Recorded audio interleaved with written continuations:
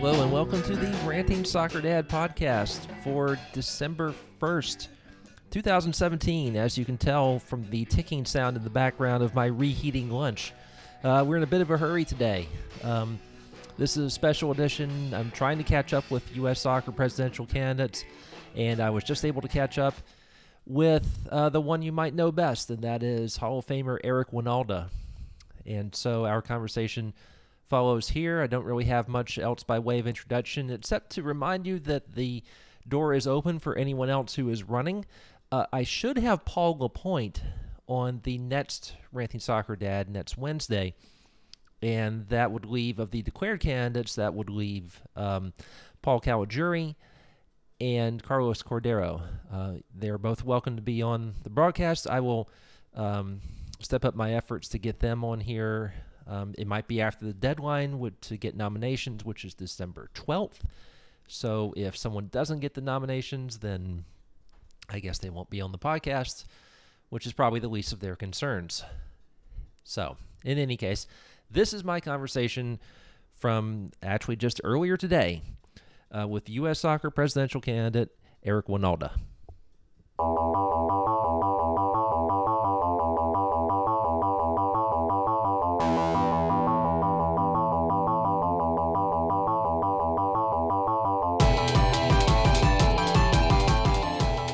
All right, so we're here with the busiest man in soccer, Eric Wynalda, who is got to contact all these people and is where are you now? Are you in Atlanta? Are you on the West Coast? Where are you? I'm on the West Coast right now. I'm on my way actually to the airport, and I will be making my way to the Carolina Cup in Greensboro, and they're just outside of Greensboro actually. So it's gonna be a long day of travel. Hopefully I'll get some stuff done on the plane, but it's all for amateur soccer today. It's going to be the adult amateur of Carolina, and I can't wait. Awesome. And Greensboro is the town I worked for 4 years and where I met my wife. So it's there you go. It's a charming place to be. I figured we would start with there's obviously a Twitter audience for certain issues, and they're on Twitter because I think some of them don't have the best attention span. So I figured we'd knock that out early. And okay. That is, it may not be the biggest issue, but is one that comes up. Promotion and relegation. And Obviously you favor it, and I favor it too, perhaps with more reservations than you do. But the question for you is, what can the U.S. soccer president reasonably do? When it comes to promotion and relegation, and first of all, I think I understand it. I think that's part of the challenge for most. When you try to get your arms around the idea of this country embracing promotion and relegation, you're going to get a lot of pushback, mainly because the process hasn't been fully explained. So it's one of those assumptions that people make that there's no financial benefit to it, and actually it's the polar opposite of that. It's a situation where even clubs, even if they were to have a poor season, would still be able to balance their books and financially gain from being relegated. And there's plenty of examples of that in Europe. But look, I think our country has done a very good job of introducing professional soccer to everybody. But and that initial plan and the single entity that still exists is something that a lot of people have accepted because they've never seen it any other way. That's all they know. We have to remind ourselves of that. Not everybody gets up at 6 a.m. and watches the EPL or the Bundesliga or Serie A, and has affinity for that component of soccer. Some people are just, all about their local community. And so if you got somebody in Kansas City, or Houston, for that matter, is one of the newer clubs. New York, Minnesota is also very new. You sometimes the idea of that might scare them. Minnesota, essentially, because they've just come in to the league, and they would be terrified of the idea of going back down. But the ideas of it makes the competition better. It certainly promotes accountability. And I think there's a wonderful opportunity within. So it might take some time to explain that, the merit of promotion and relegation, but I do think it is something at some point that will be implemented in the United States. And you seem to be fairly amenable to ways of mitigating financial loss. I believe you mentioned parachute payments recently, which of course they do in England. And right. And then one thing that has occurred to me is I've been tinkering with the idea of putting in a relegation floor, which is that if you meet the standards to be a professional club, I'm hesitant to see a club drop from the professional ranks to the amateur ranks, especially when we're not going to tap out the market for professional clubs in the United States in our lifetime. I mean, we've never opened it up, have we? We've never really. Right. We've never. If you ask yourself the question, what if it wasn't an open system? What if there's been places like Chattanooga have been teased in the past because of their situation. But what if Chattanooga was given the opportunity to climb the ladder? What would happen in that town? How much money that we are unaware of at this point could be inserted into a business plan that would make Chattanooga a very different place? I think that we need to be reminded of that. If there is a light at the end of the tunnel and there is an opportunity within, I think that this country would surprise us. I mean, look at Detroit. Detroit is a vibrant soccer community that would welcome the idea of or the opportunity to climb that ladder, to see how far they can take it. And of course, there's going to be standards that need to be met. But as a club, any club, is given the opportunity to climb that ladder through merit on performance and competition, there will be excitement that comes along with it. There will be drama, of course, but there will also be the opportunity for people in their communities to understand that this is something worth investing in, because that's the way it's done in the rest of the world.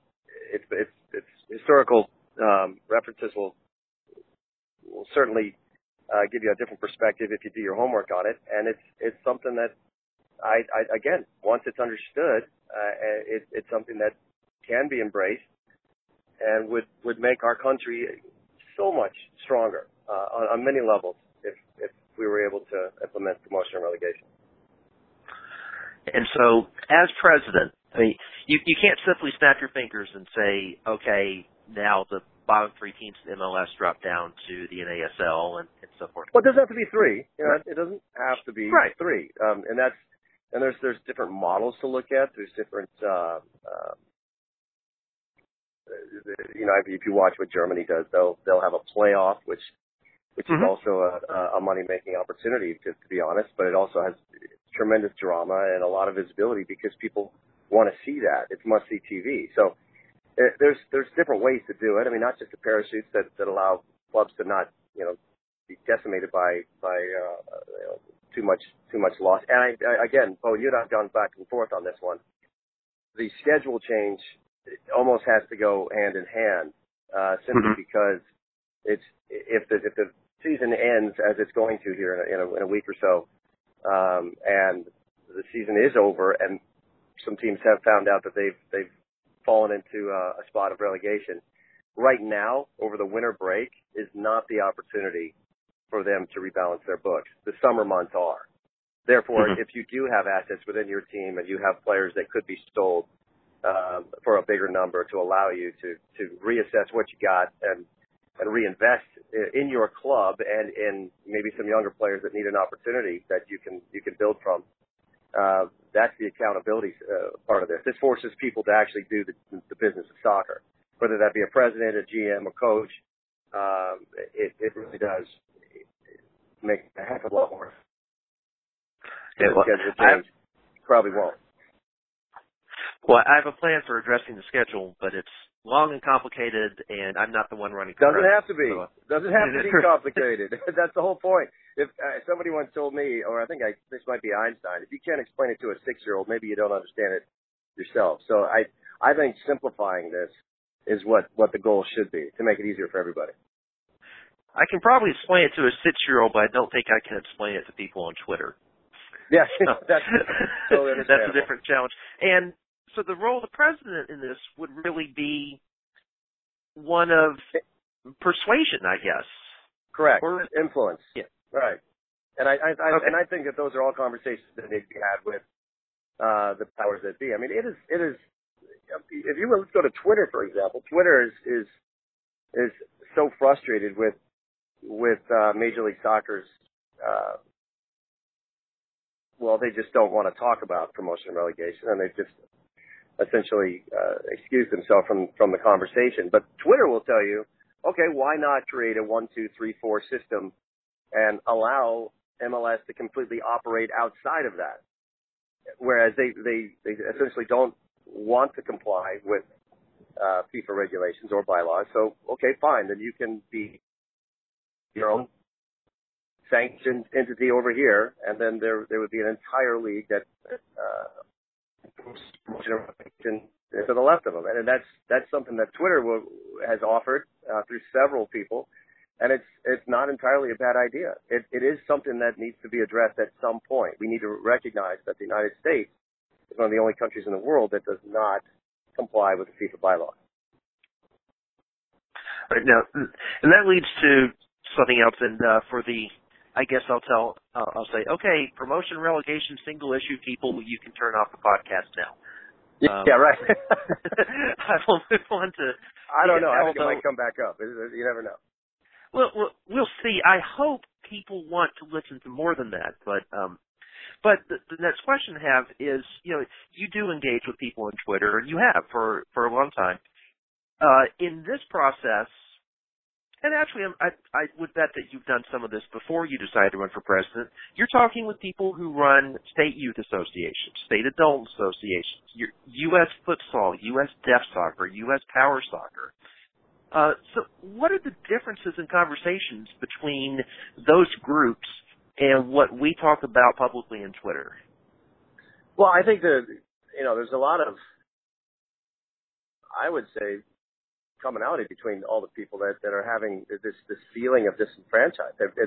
Not just state associations on the youth and the adult side. It's that there really seems to be a lack of inclusion. I think people just feel that the federation at some point, and I don't know really when that started, has taken the approach of just, you know what, we're going to mandate stuff, and we don't really need your voice in this. We're going to make decisions without really having that conversation at all. So I think that one of the issues, or maybe the biggest issue, is a cultural problem that we have, and that cultural problem stems from the federation's lack of ability to communicate.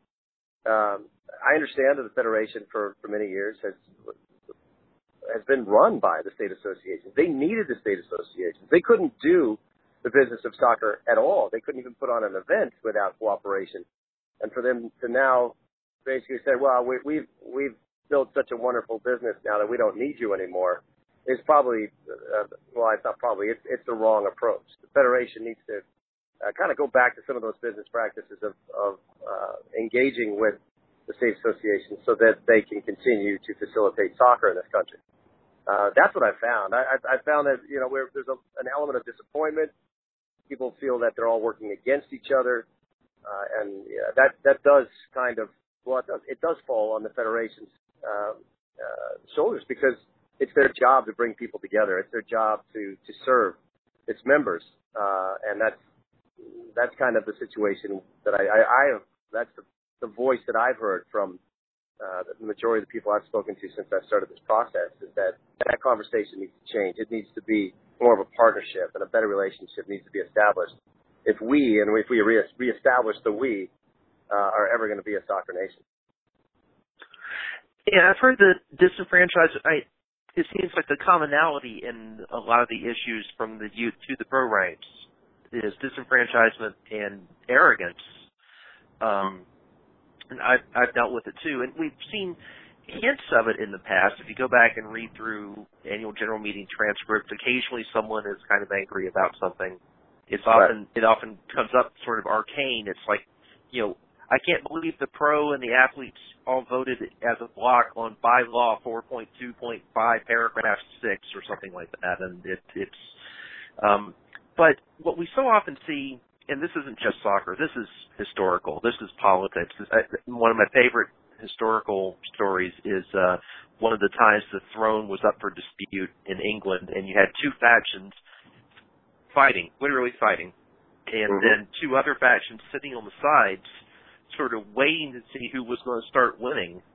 And then they both wrote in, once it became apparent which side was going to win, they came writing in, oh yeah, here we go. And then also you have sometimes... You just described this election, by the way. Is that what you're getting at? That's what I'm getting at, yeah, because, and, you know, related to that, sometimes you have a powerful figure. It could be a dictator. It could be Matt Lauer, who's been in the news this week.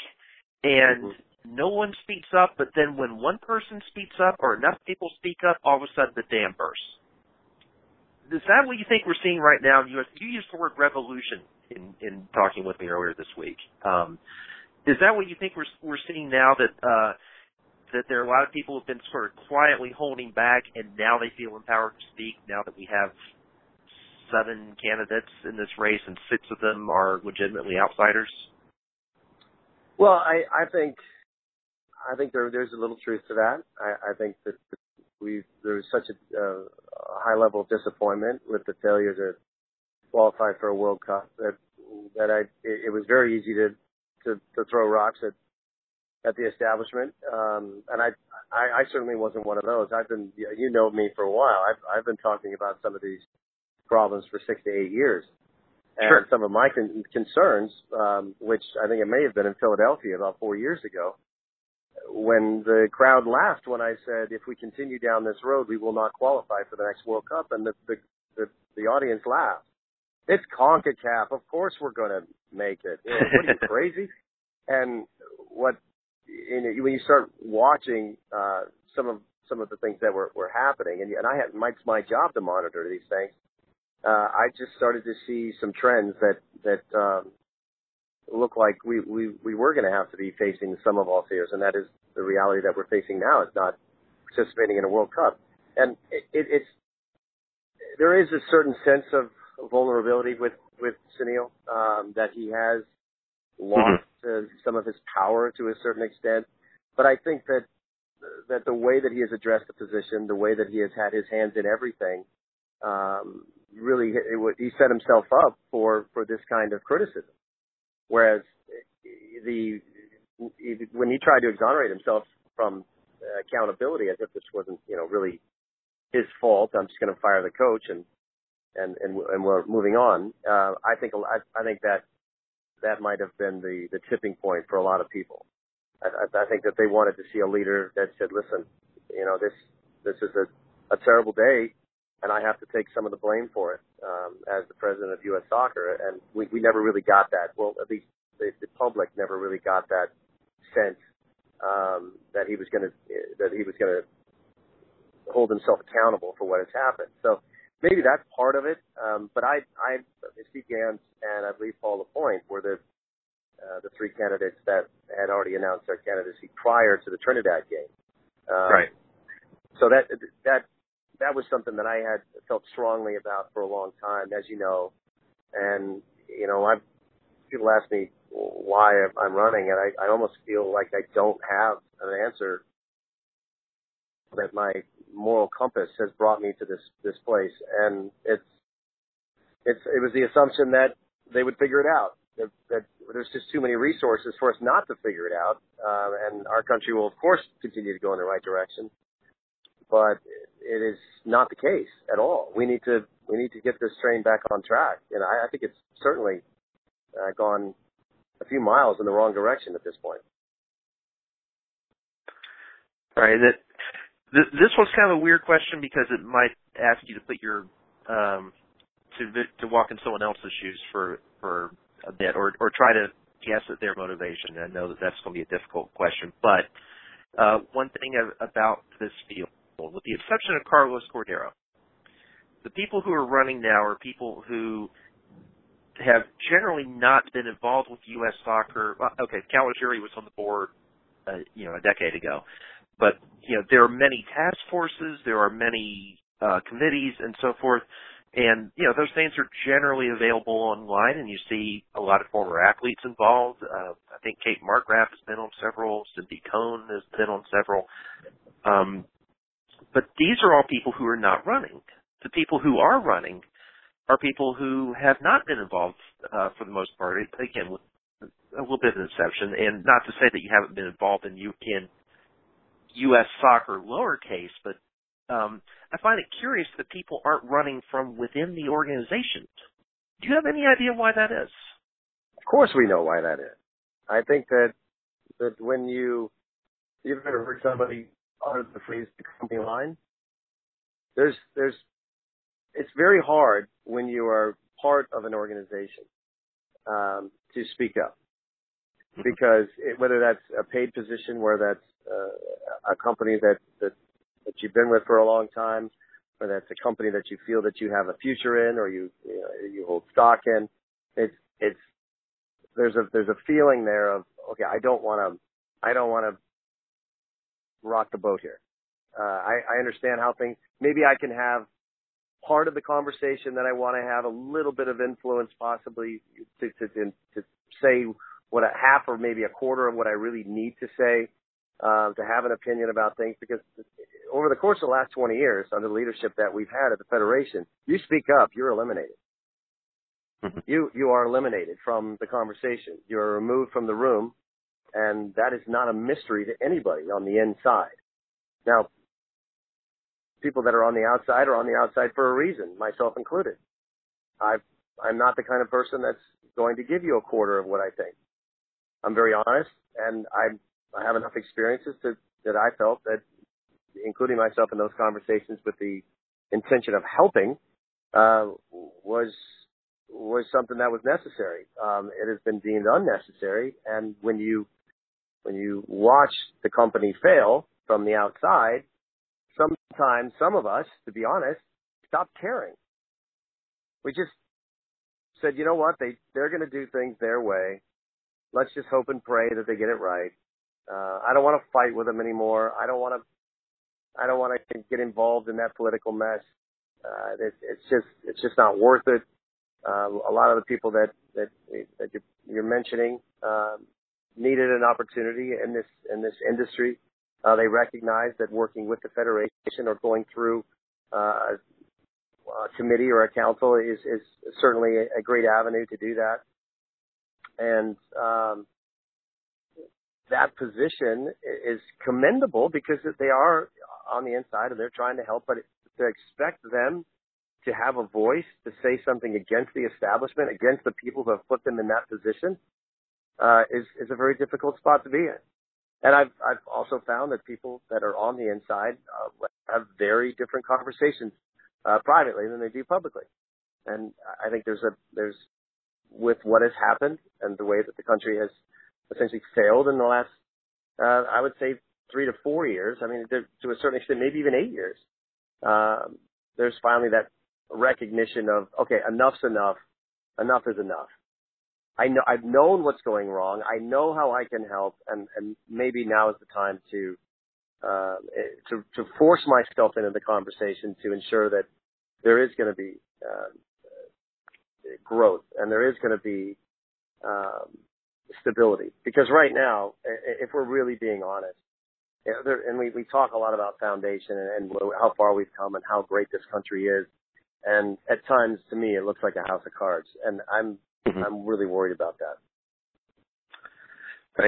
And you have mentioned that there are good people in U.S. soccer, both on these committees and on the staff. And you know, I should put my hand up and say, in case Kate Markgraf is listening, and I don't want her mad at me, that I don't think either of us would blame Kate Markgraf for not running for president, because it's a sacrifice to do so, a fairly substantial one. Well, but wait, let's as far as Kate is concerned, I mean, I've spoken to Kate about this, and she takes this very seriously. People need to know that. This is a very serious time, and it demands serious people who want to make sure that their decision is the appropriate one, and I commend her on that. She is someone who I have an immense amount of respect for. She's went into also the broadcasting sphere. She does a great job there.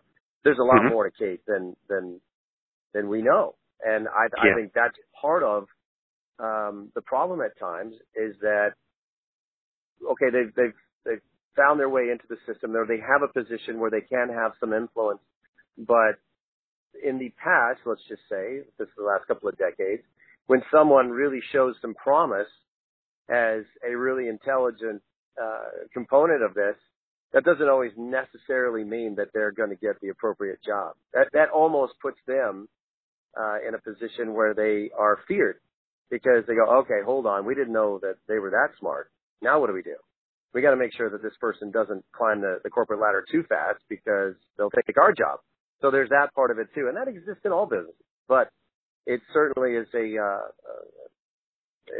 a problem when it comes to our country and our federation and the way we have addressed people that should be having much more of a role and a say in the soccer decisions, and they've been kind of pushed to the side at times. I'm not saying Kate falls into that category, but I am saying that she's an incredibly intelligent woman who I'm getting to know a little bit better over the next couple of months, simply because she does have a vote, and I have to convince her that I'm taking this just as serious as she is.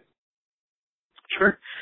And so related to this about people within the organizations, within U.S. Soccer, there's been some suggestion, and I'm inquiring about it to various people who have nominating power. I'm inquiring about it as I know you heard about the other day, and one of the questions I'm asking is, are some organizations afraid to nominate someone other than Sunil? And, of course. And if so, why? I think that's, well, I mean, let's think about that for a second, okay? Sure.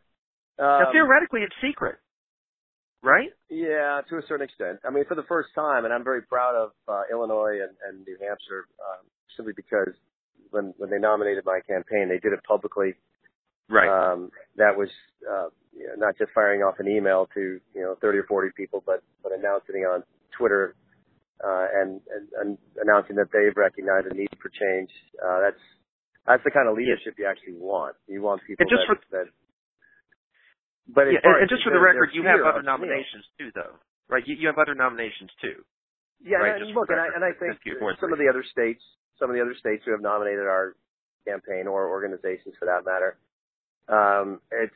it's up to them whether they want to make that public knowledge. It's not up to me to take to Twitter or get on a podcast or get on television or the radio and put them in a compromising position, because it's their decision to nominate. And yeah, there's a lot of people who do this secretively or privately, if you will. But we've been able to achieve a lot of nominations from different parts of the country, and some of those places surprised me a bit. They were places that I expected maybe that those relationships with Sunil to prevail, but we've seen people rescind their nominations. We've seen people recognize a change and want a different way of doing things, whether they feel disenfranchised or they just have had it. So it's a unique process, and it's different for everybody. But what isn't talked about at all, when we talk about transparency and we talk about fairness and all this, look, nobody knew what the nomination process was until it was announced in September. It was voted on in February. Maybe some people on the inside knew, but when the process was finally announced in September, then there were people like Steve Gans and myself who were going to act accordingly. Now, Sunil Gulati knew about the nominating process well before anybody else. So he fired off over 100 letters of endorsement or nomination, soliciting an endorsement from all of the state associations before anybody else had a chance. Well, that's more than 100. I counted about 115 organizations total that can nominate. Is that about right? Correct. So they all got a letter from Mr. Gulati before 6 of the other candidates even moved. Right. That was, in my opinion, I think Steve Gans made a point of it. I'm fairly sure Michael Winograd has had some opinions about it as well. As lawyers, I think that they were upset about that. I just accepted it for what it was because I'm fairly used to having the deck stacked against me. So I felt that it was necessary to connect with these people and go through the process that was appropriate to me, meaning meet people, find out where they stand, and then we were able to achieve a lot of the nominations in that because of that. Now, right, was the rescinding process fair? Well, the rescinding process was created to allow Carlos Cordero to have an opportunity, which is really the way that went down, and no one really wants to bring that up out loud. There was clearly, but some it could also benefit you, though. Right, because I've already achieved the well over the number of nomination letters necessary, but there are other candidates who have not achieved a letter of nomination. Now, the initial bylaws stated as follows: in the event that 2 candidates would be nominated by one state association, they would negate each other and make that nomination or that state obsolete in the process. Meaning, you need essentially 3 to 4 to be officially a candidate. Now, let's say that dirty politics prevailed, and someone had the ability to get someone to fire off an email in the 11th hour. That would, and let's say you only had 3, and then someone would produce a piece of paper or a document that stated, "Oh, no, there's 2 nominations. Oh, I'm sorry, you don't qualify anymore." That's essentially the way the bylaws initially read. Now, what they amended was that they essentially decided that there would be a rescinding process where you had until the 27th. They made every state association or anybody who had filed a nomination aware of that they could rescind their endorsement of a candidate to make that state free or that organization free for anybody else to achieve nomination without that first initial bylaw of if there's 2 out of the same state or organization, then they would negate each other. So it was a little wrinkle that was inserted in there because I think Mr. Cordero looked at the lay of the land and realized, okay, there's not a whole lot left. What do I do now? And that was the steps that they took to ensure that he would be able to achieve nomination, which he still, to my knowledge, has not been able to do. Okay. So we're speaking on December 1st. The deadline, and I just received an email confirming the deadline is December 12th. Is there any doubt in your mind that Sunil Gulati is running? Oh, there's a lot of doubt in my mind. I think that what he's doing right now is we've seen a couple of organizations rescind their nomination and endorsement in Mr. Gulati. So we've seen that number kind of fluctuate over the course of the last couple of days. And I think what he's doing is he's assessing how much enthusiasm is there out there for him. Is there still enough people who believe that he's the right guy? And when it's the case that some state associations are rescinding, other state associations are reaching out to other candidates and asking to have a conversation about what their platform and how they believe that they can make a difference. And of course, we've had candidates, not myself, send letters asking state associations to rescind, which I thought was bad form, but that's all part of this. This is everyone trying to figure out how much power does Sunil have. Now let's also face it. Let's face the fact that this is a guy that's been in power for a long time, and the fact that he hasn't alerted anybody whether or not he's going to run or not is just one more indication that he's making this about himself. He wants all of us to sit back and ask the question you just asked me. What's he going to do? What's he going to do? And to be quite honest, I don't care whether he runs or not. And I think that the ideology that he has exemplified over the course of ever since I've known him is not something that works. Even though there has been this idea that the business has done really well in this country, the business of soccer. You've heard me say this before, and I'll say it again. I don't think we've ever engaged in the business of soccer at the professional level. And I think that the fact that the youth organizations are as fragmented as they are is also a reflection of bad leadership. So, yeah, It's time for change. It is, and I think people are recognizing that. That's why they rescind. That's why they want to have a different conversation, because we all want the same thing, Bo. We want this country to be a better soccer nation.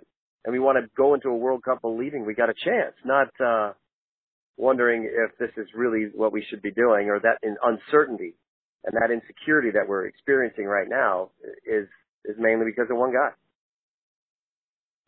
All right, so let's hit a couple of those issues, and I won't keep you forever because I know you have.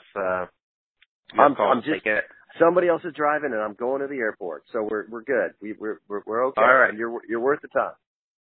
I appreciate that, and I'll also make sure people actually listen to this. So, and so if you can tweet it out, that'll probably help. Let's talk women's soccer for a minute. Early in the campaign, you were talking about how you want to tear up the deal that they just signed. Now we haven't. We, meaning the media and other people, we haven't seen that new CBA because CBAs tend to become public only when they're part of lawsuits, and so we haven't seen it. Have you seen it, or do you know women's players? Right. I've read big portions of it, and I understand it. I've spoken to some of the lawyers who were involved, and this is not to say, when I said that publicly, it wasn't my intention to demean any of the people that have negotiated this contract, but the reality is I've been on that other side, man. I've been a player, and I've dealt with the federation and how they manipulate and how they use fear as a tactic at times, and those deals never come out. In all fairness to both sides, they just are not. They're always going to be in favor of the federation. Now, the reason why I think I said that is because even though I'd rip it up, and I don't even know how much would actually get changed in the end, but I would, without bending over backwards and conceding on everything, I just don't feel that the women's game or the women's team, as far as the national team is concerned, have ever been treated fairly. I know that because I know them. I know what we went through on the men's side, and I know how we felt. And it's some of the horror stories that you hear from ex-players and players that are on the team now really give you the idea that relationship that doesn't exist between the federation and its players, it's not a partnership. And one of the challenges that I think would be for anybody who's president of our United States Soccer Federation would to try and mend some of those fences. I think they've on numerous occasions failed to recognize and respect our women. And I'd said also that I think as far as equal pay goes, I don't think there's anybody in the modern world who's going to tell the 3-time world champions that they don't deserve equal pay at this point. And of course we're going to look at the numbers, but this is something that's pretty much a no-brainer. And I would encourage, even if I fail to win the election, I would encourage whoever that president might be to please reconsider the deal that was struck on April 4th, as well as just the relationship between the women's and the men's national teams moving forward. It needs to get better. Because when you get to the specifics, it gets a little bit difficult because there are some differences. The women have asked for and received salaries, which the men do not have. Well, no, you know what? Going back in time, there's a lot of similarity, an incredible amount of similarities between what is happening now in the women's game and where maybe the U.S. national team was in the late 80s, early 90s. before we had a league, I had Right. a salary with the United States Soccer Federation, and I played for a club as well. And those numbers are very similar to what exists now for a player in the NWSL, and that's also playing or competing with the national team. So, and then you really need to understand another thing about the league that now exists in this country. And the Federation has done great work, and they've done just about as much as they can do under the circumstances to ensure that the league continues to grow, and they should be commended on that, because there's $3-4 million that's getting dumped into the league to make sure that the losses aren't as bad as they may have been under different circumstances. So let's give the Federation some credit here, a lot of credit when it comes to the women's game. However, I still think we haven't celebrated their accomplishments and respected them for their ability to have a wonderful future in the deal that they currently have. So I just want to make that clear. I do understand what they're going through, though.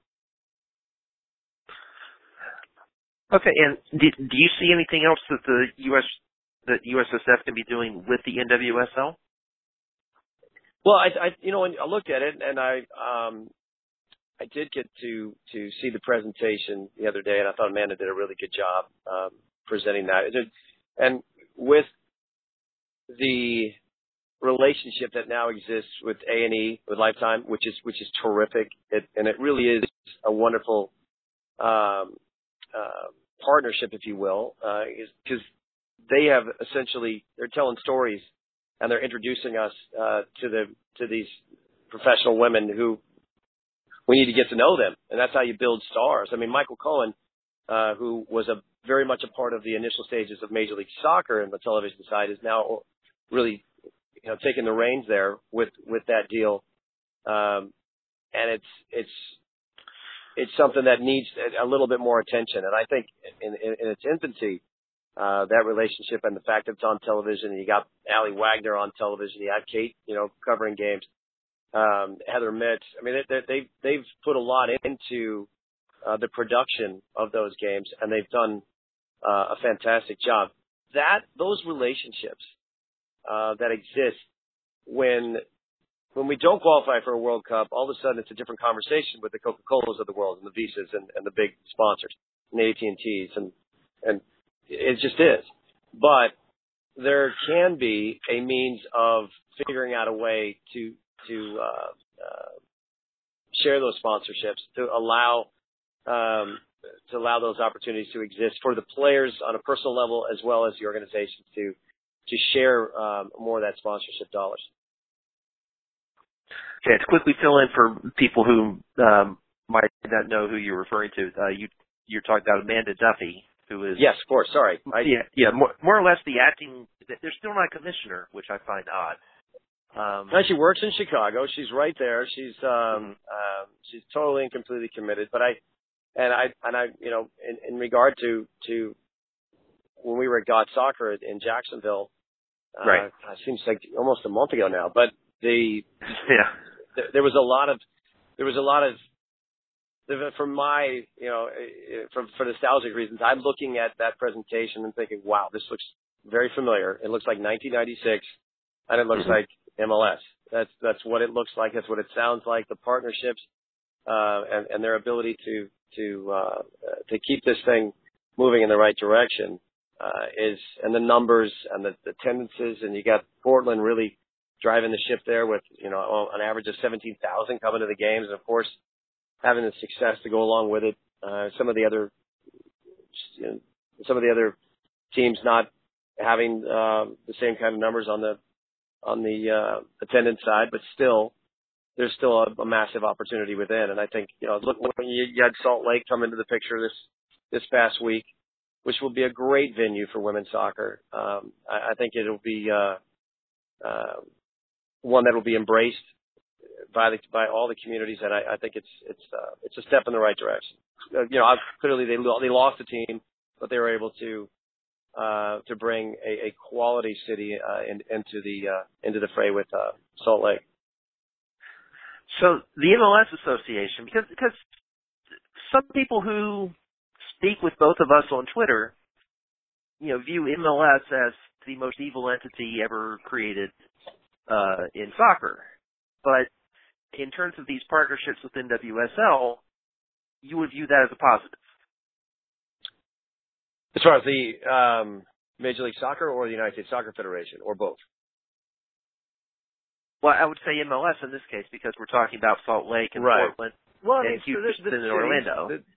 It requires some cooperation. It's not necessarily the WNBA model, but to a certain extent, that's an important part of it to recognize where there is a stronghold on as far as fan bases go, and to service those cities that want soccer. And Bill Hansen has done, and I would say Merritt Paulson for that matter, have stepped up, and they've done some great things, and that's all an important part of moving forward.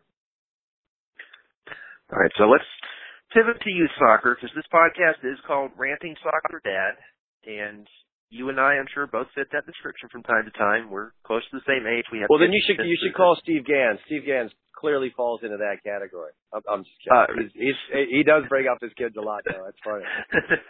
Steve has been on this podcast already. I've talked with Steve, Mike Winograd, Kyle, now you, and so on. I should be talking to Paul LaPointe soon, and so that's just a question of getting Galaguri and the mysterious Carlos Cordero on the show, who I've never heard speak in public.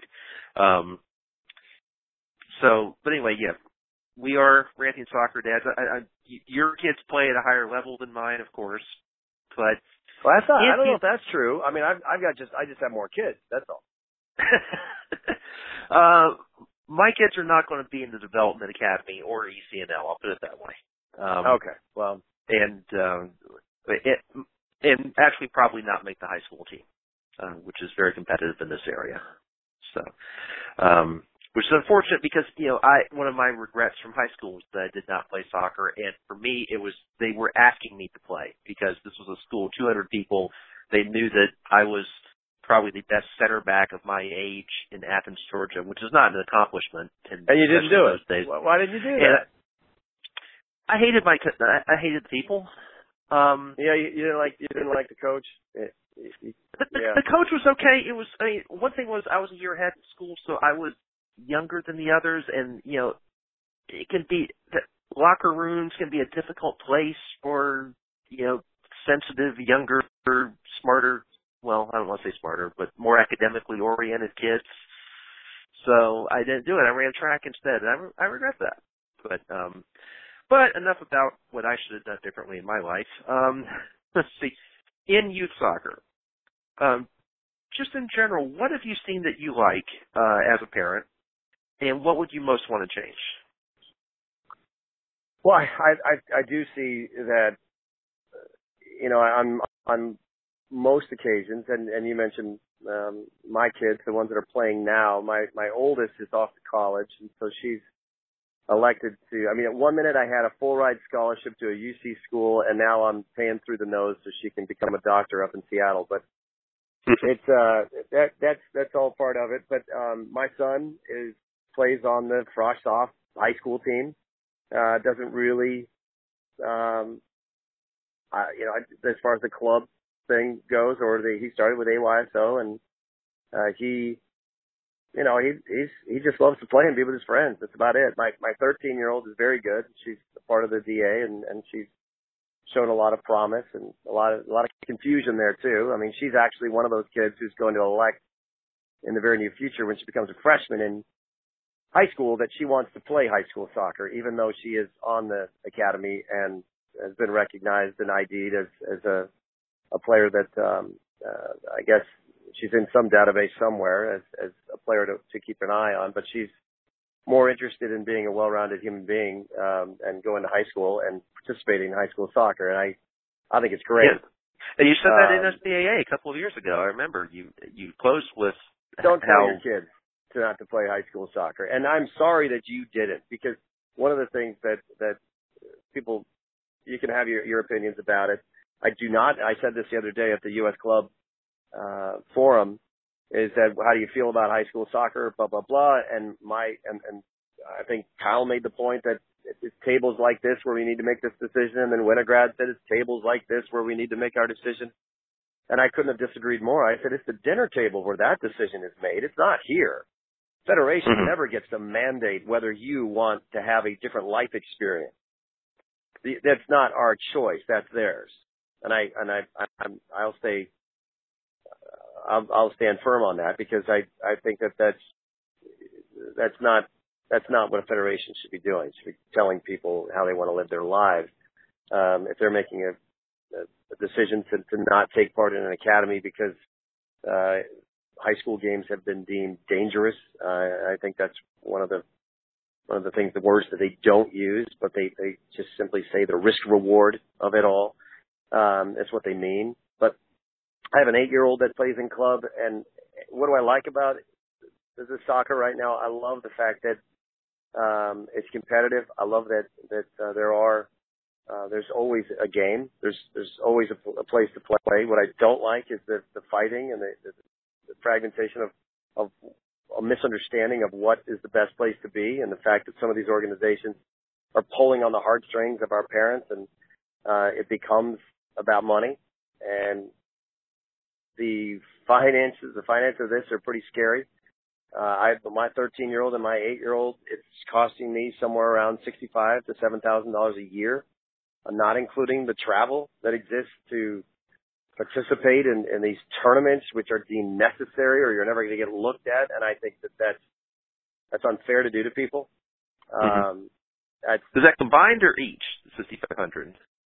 Oh, that's combined for both of them. So, but okay. That's pretty scary that you're spending $3,000 on an 8-year-old. Right. That's not right. And whether we want to deem that as the coaching component of it, the seriousness of where this thing is going, and how serious parents are taking it at a very young age, and I don't think they have a full understanding of how detrimental they are to their kids' growth as a human being when they're putting this much pressure on them at the age of 7, 8, 9, which is baffling to me. But and I try to do my part, when I'm with my team, and some of the parents sometimes get a little over emotional or start to address certain issues in a way that you need to remind them. And it's a pretty simple conversation. You go, they're 8 years old. They're 8. Can you stop now, please? They're 8 years old. And that's the insecurities, and there's sometimes these parents who are living vicariously through their children. I think there's an opportunity there for the federation to step in, maybe at a younger age, to help these parents understand their role in all this, and what define what it means to be a good parent, not good parent, bad parent, but help people understand that's not helping. It's not helping when you act like the way that they do, when they yell out dumb stuff from the sidelines, yelling at referees. They don't even realize that they're embarrassing their kids. It's really, you don't want them to be quiet, but when you have someone who doesn't know that they don't know, that's one thing. But if you have somebody that thinks they know but they don't know, sometimes they can be very, they can be dangerous. That's the bottom line. But there's a lot of things to like. There's a lot of things not to like. But I do believe that structure is going to help us. We certainly, we're kind of growing out of control. We love organic growth, but it's not necessarily conducive to giving kids a direction. So there's a lot to do there. There's a lot to do there, and it's probably going to be the biggest challenge for the next president. So the Federation, for the longest time, had just complete laissez-faire attitude, and it's just, okay, go.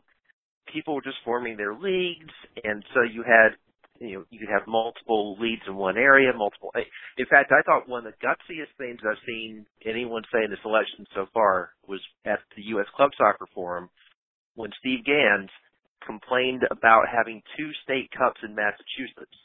Right. Because of where he was because it's U.S. Club Soccer's, I don't know, maybe I shouldn't say fault, or maybe I should. It's because of them. that we have 2 state cups in Massachusetts and Virginia, where I live. And then you're left to figure out which state cup is more important. Which team is better than the other? Look, we are. You got to understand something, Bo. We look at the professional level. How can we expect our youth to comply? And whether it's the attitude that the Federation took for all these years to just allow it to happen. We have 2 second divisions. We have 2 functioning second divisions at the professional level. If you make sense of that, and then try and tell U.S. Club or USYS that they can't they can't have a business. So, and then you throw the academy system in there, which is the direction I thought you were going, to confuse it even more. I'll get there. Yeah, well, it's confusing. It is, and I've heard. I don't know if you're familiar with Sky Eddie Bruce, who runs Soccer Parenting, and has been organizing a lot of things along these lines. And one thing she's pointed out is that at the very least we should have just a common vocabulary, so that if I move from California to New Mexico and I say I want to enroll my child in a Premier League, that would mean the same thing in New Mexico that it meant in California. Because we don't have that. We have no standards. We have no national standards. I mean, there have been some attempts to do that, but not so much. Now, what we have seen, though, in the last 10 years, and the academy was perhaps the first part of it, the next salvo was all these mandates that came up. And I mean, I can tell you personally, with the birth year mandate, I've been on the phone with someone from U.S. Soccer who has told me, "Oh, you're only worried about that because of your kid," And I say, my kid is not at the development academy level. Yes, I don't understand why my kid loses a year, and I would love for someone. I know you and I both have the utmost respect for Tab Ramos. I still would like to ask Tab Ramos why it was necessary for my son to lose a year of development between the U9 and U12 years, which are the years you play the years that you play serious kind of club soccer, but they're still small-sided. He had to jump from U9 to U11 because of me. And then he'll be playing U13 next year. And I don't understand why, and I guarantee you, and I guarantee the person from U.S. Soccer I was speaking with, I'm not the only one who feels that way. So you have these mandates that come down now that, and a lot of people mentioned at the U.S. Club Soccer Forum, that it seems like they weren't done with any input. In some cases, without even thinking it through. I mean, you had a year where the development academy and the rest of youth soccer were playing with different age groups. They were all birth year, but one might be U13 and one would be U12 because they had miscalculated. So, what do you do then to find that middle ground between, letting everything just go and having, there's a team in Virginia that I know that plays league games in Massachusetts, and I know people who quit that club because they didn't want to do that. And so how do you strike the balance between being completely laissez-faire and then coming in and having heavy-handed mandates handed down either from Chicago or, as you corrected Mike Winograd, from an apartment in New York? How do you strike that balance? Well, look, and as far as you got to understand what the Federation is trying to accomplish, and some of the reasons behind the mandates that we're seeing have been systematically, or I guess incrementally, these policies have a purpose, and it is all about, and let me repeat this, it is all about registration. And when you get to the bottom of some of the issues that are happening right now with state associations and or the federations, inclusion and whether it's laissez-faire and then right at the end they come in with the mandate, all of this is about manipulating the registration. and creating a database. And the reason why those dates were realigned is it just made it easier for somebody who was trying to organize this. And it Right. wasn't about necessarily the development of players, and they can't lie to us and say that it was. They tried.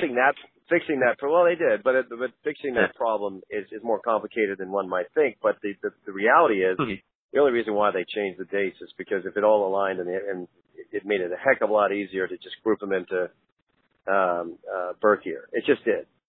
It just did. That's how that all went down. Now, when you look at what the next steps are, is through the academy systems and through the federation.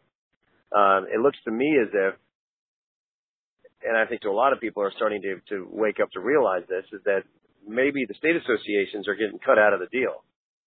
Meaning, if the federation can systematically figure out a way to register all players directly through the federation, they don't have to share that registration fee anymore with the state association. So if they get their way, essentially what's going to happen here is the state associations will be obsolete. Now, I disagree with that. I think our country's too big. I think lumping it all together and trying to simplify it and financially gain from registration has nothing to do with the development of our players.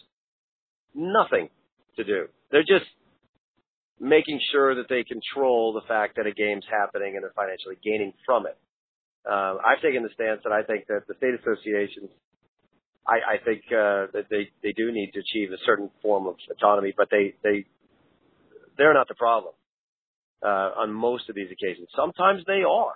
Sometimes Sure. They very much are the problem. And if one or two or three or four state associations are getting it wrong, that doesn't mean everybody needs to get punished. That's why each state probably should be recognized as its own entity and be given the opportunity to do the business in their state because they know better than anybody for themselves, as opposed to the federation saying, all right, not only do we not trust you or think you're very good at what you do, we're going to manipulate you and take over the registration.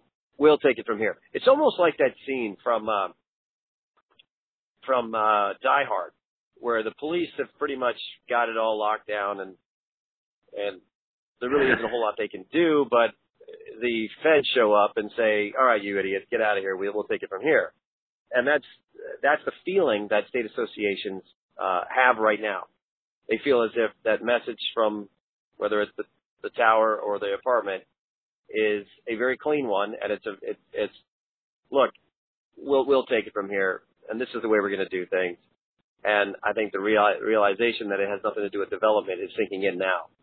Now, these academies are not producing players. There's too many of them, and the federation is deeming that as the avenue through registration, not development, and financial gain, as opposed to recognizing that that's not how academy systems should be run, and it's a money grab, and the state associations have figured that out. So, Felix, I have to ask now whether you consider Die Hard a Christmas movie. So, say again? I feel like I should ask now whether you consider Die Hard a Christmas movie.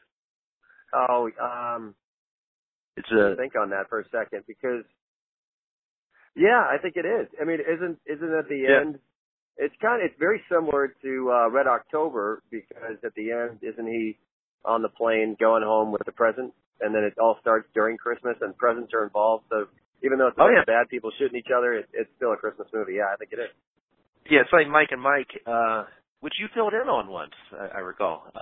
I did. Mike and Mike. I did. Yeah, Mike and Mike discussed it for several years, and Paul Carr, who you and I both know, their stats person says that he's the one to blame for them talking about that all the time. But hey, back it's the topic. It's okay. Yeah, but I quickly back to youth issues. I mean, yet the U.S. club soccer, and I should point out Kevin Payne was on this podcast October 25th. U.S. club soccer started for a reason, because there were things that U.S. youth soccer, perhaps both capitalized and lowercase, had not really done to adapt. And so there were some things that one of the things that struck me is that a lot of things start with for noble intentions. Right. It's just the trick is, and you mentioned the second division in pro soccer. I mean, there were reasons why a bunch of teams got up and said, we're not going to participate in the USL anymore. It's just that now things have changed so much, and how do you put the genie back in the bottle? How do you get them all back together? And in U.S. clubs case, you know, the differences with U.S. youth soccer seem a little different than they did 10 years ago. Just as with the NASL, I mean, the NASL has none of the same teams that split off from the USL originally, less than 10 years ago. Correct. So do you think that to some extent you're going to be going in and trying to take these organizations that have gone apart but maybe could come back together and get them back together again? Well, I think, okay, one, I don't think it's wise to ever turn away money when it comes to someone who is trying to build and grow the game in this country. I mean, I think that was one of the main points that was made in this very recent lawsuit. The judge's comment was, where's the harm in this? I'm failing to see the harm in teams wanting to play professional soccer in this country. So, yeah, you want to try and bring them together. Yeah, and I think one of the better examples of this was when Germany, and they were much more organized than maybe they will ever be even then. They recognized their strengths. They recognized that they needed to all get on the same page. They recognized that their inclusion of their academies was not really a functioning component of their national team. And so you basically had a country say that the federation recognizing that they're not responsible for the development of players. It's not their job. And the league play needed to have some cohesion with the federation. So they all got on the same page. This is after they failed in the Euros, and they understood, all right, we need to build a foundation here. This is how it's going to work. And it's the first and second tiered, the television money all lined up. Everyone understood what their function was. The academies understood what they were doing, and the academies were solely with professional teams. That's a huge part of this. Calling it academies or deeming an academy status to some club in the United States that has no affiliation whatsoever with a professional outfit and or a stadium or just a bunch of kids dropping their bags down and playing in a park somewhere, that really isn't an academy, is it? That's what we fail to recognize here. Academies are there to be a building block through a ID component, which allows the best players in a certain area to be a part of a club or a professional outfit that there is a light at the end of the tunnel for those kids. And then there's integration of those kids into a professional outfit. Anybody who knows anything about the game and the progression of a player will tell you that at the age of 15, 16, and 17, having the ability to take those players and put them in a professional environment, if that's what's been deemed the goal, that's how an academy works. The academy systems in this country haven't made up their mind what they're doing. Are they producing players for college, or are they producing pros? Once they make up their mind on that fact alone, then they have a direction. Right now, they do not. Right now, they just don't. So bringing all of this together, Bo, is the hardest part. The challenge for me, and I think anybody that's going to be involved in this process moving forward, is to undo a lot of the work that's just fragmented and organically growing in all different directions. Directional leadership is what's needed at this point. Hey, I got bad news. I am pulling up to the airport. You got one last question so we can, but we're going to have to break. I think we've been on the phone for over an hour. We have. All right, last question. A lot of us in the U.S. soccer punditocracy think it'll take years and years to change the U.S. soccer culture. I've heard you say that it'll be a much shorter process. Why do you think that? Well, I think that when we understand, again, what the goals are and what the direction is, as opposed to just letting this happen. And just as you've said on numerous occasions on this cast, like we've recognized that they've just allowed soccer to happen.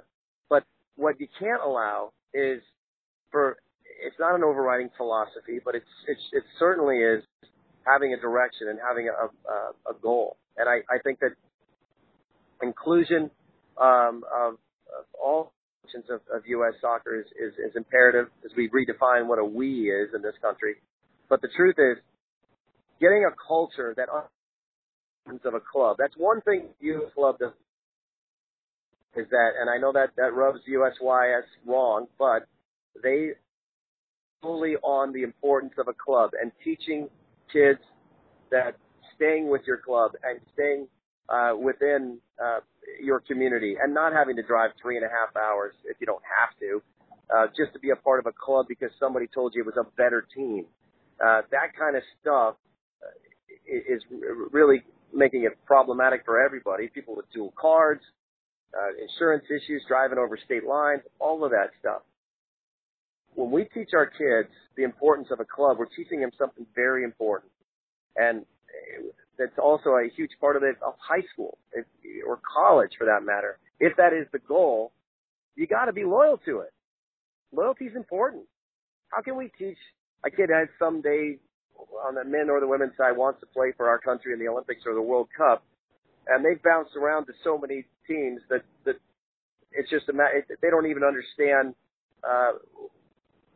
what team unity is, and understanding how you make other people better around you, or how you are a part of an actual club or a team. That component, that part of our culture, which exists everywhere else in the world. Let's think of it this way. You grow up in just outside of Manchester. Maybe you're not good enough for Manchester City or United, but maybe you are one of those smaller clubs.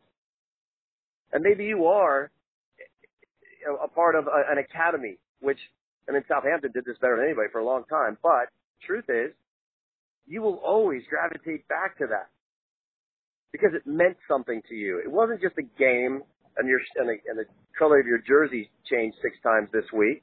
It was a club, and it was a feeling that you belong to something. It's important. It's important. It's as we stray away from that and the way we do things right now, we kind of stray away from, again, having a direction and having a purpose. And it's all part of the message. I got to go, buddy. I'm getting on the plane. Well, I'm getting out of the car to get on a plane, but it was great talking to you. Always great to talk to you, Eric. Thanks a lot. Have a nice flight, and good luck the rest of the way. You got it, buddy. All right. Thanks. Bye-bye. So there you have it. There's Eric Wynalda, candidate for U.S. Soccer president, and I think a very serious one.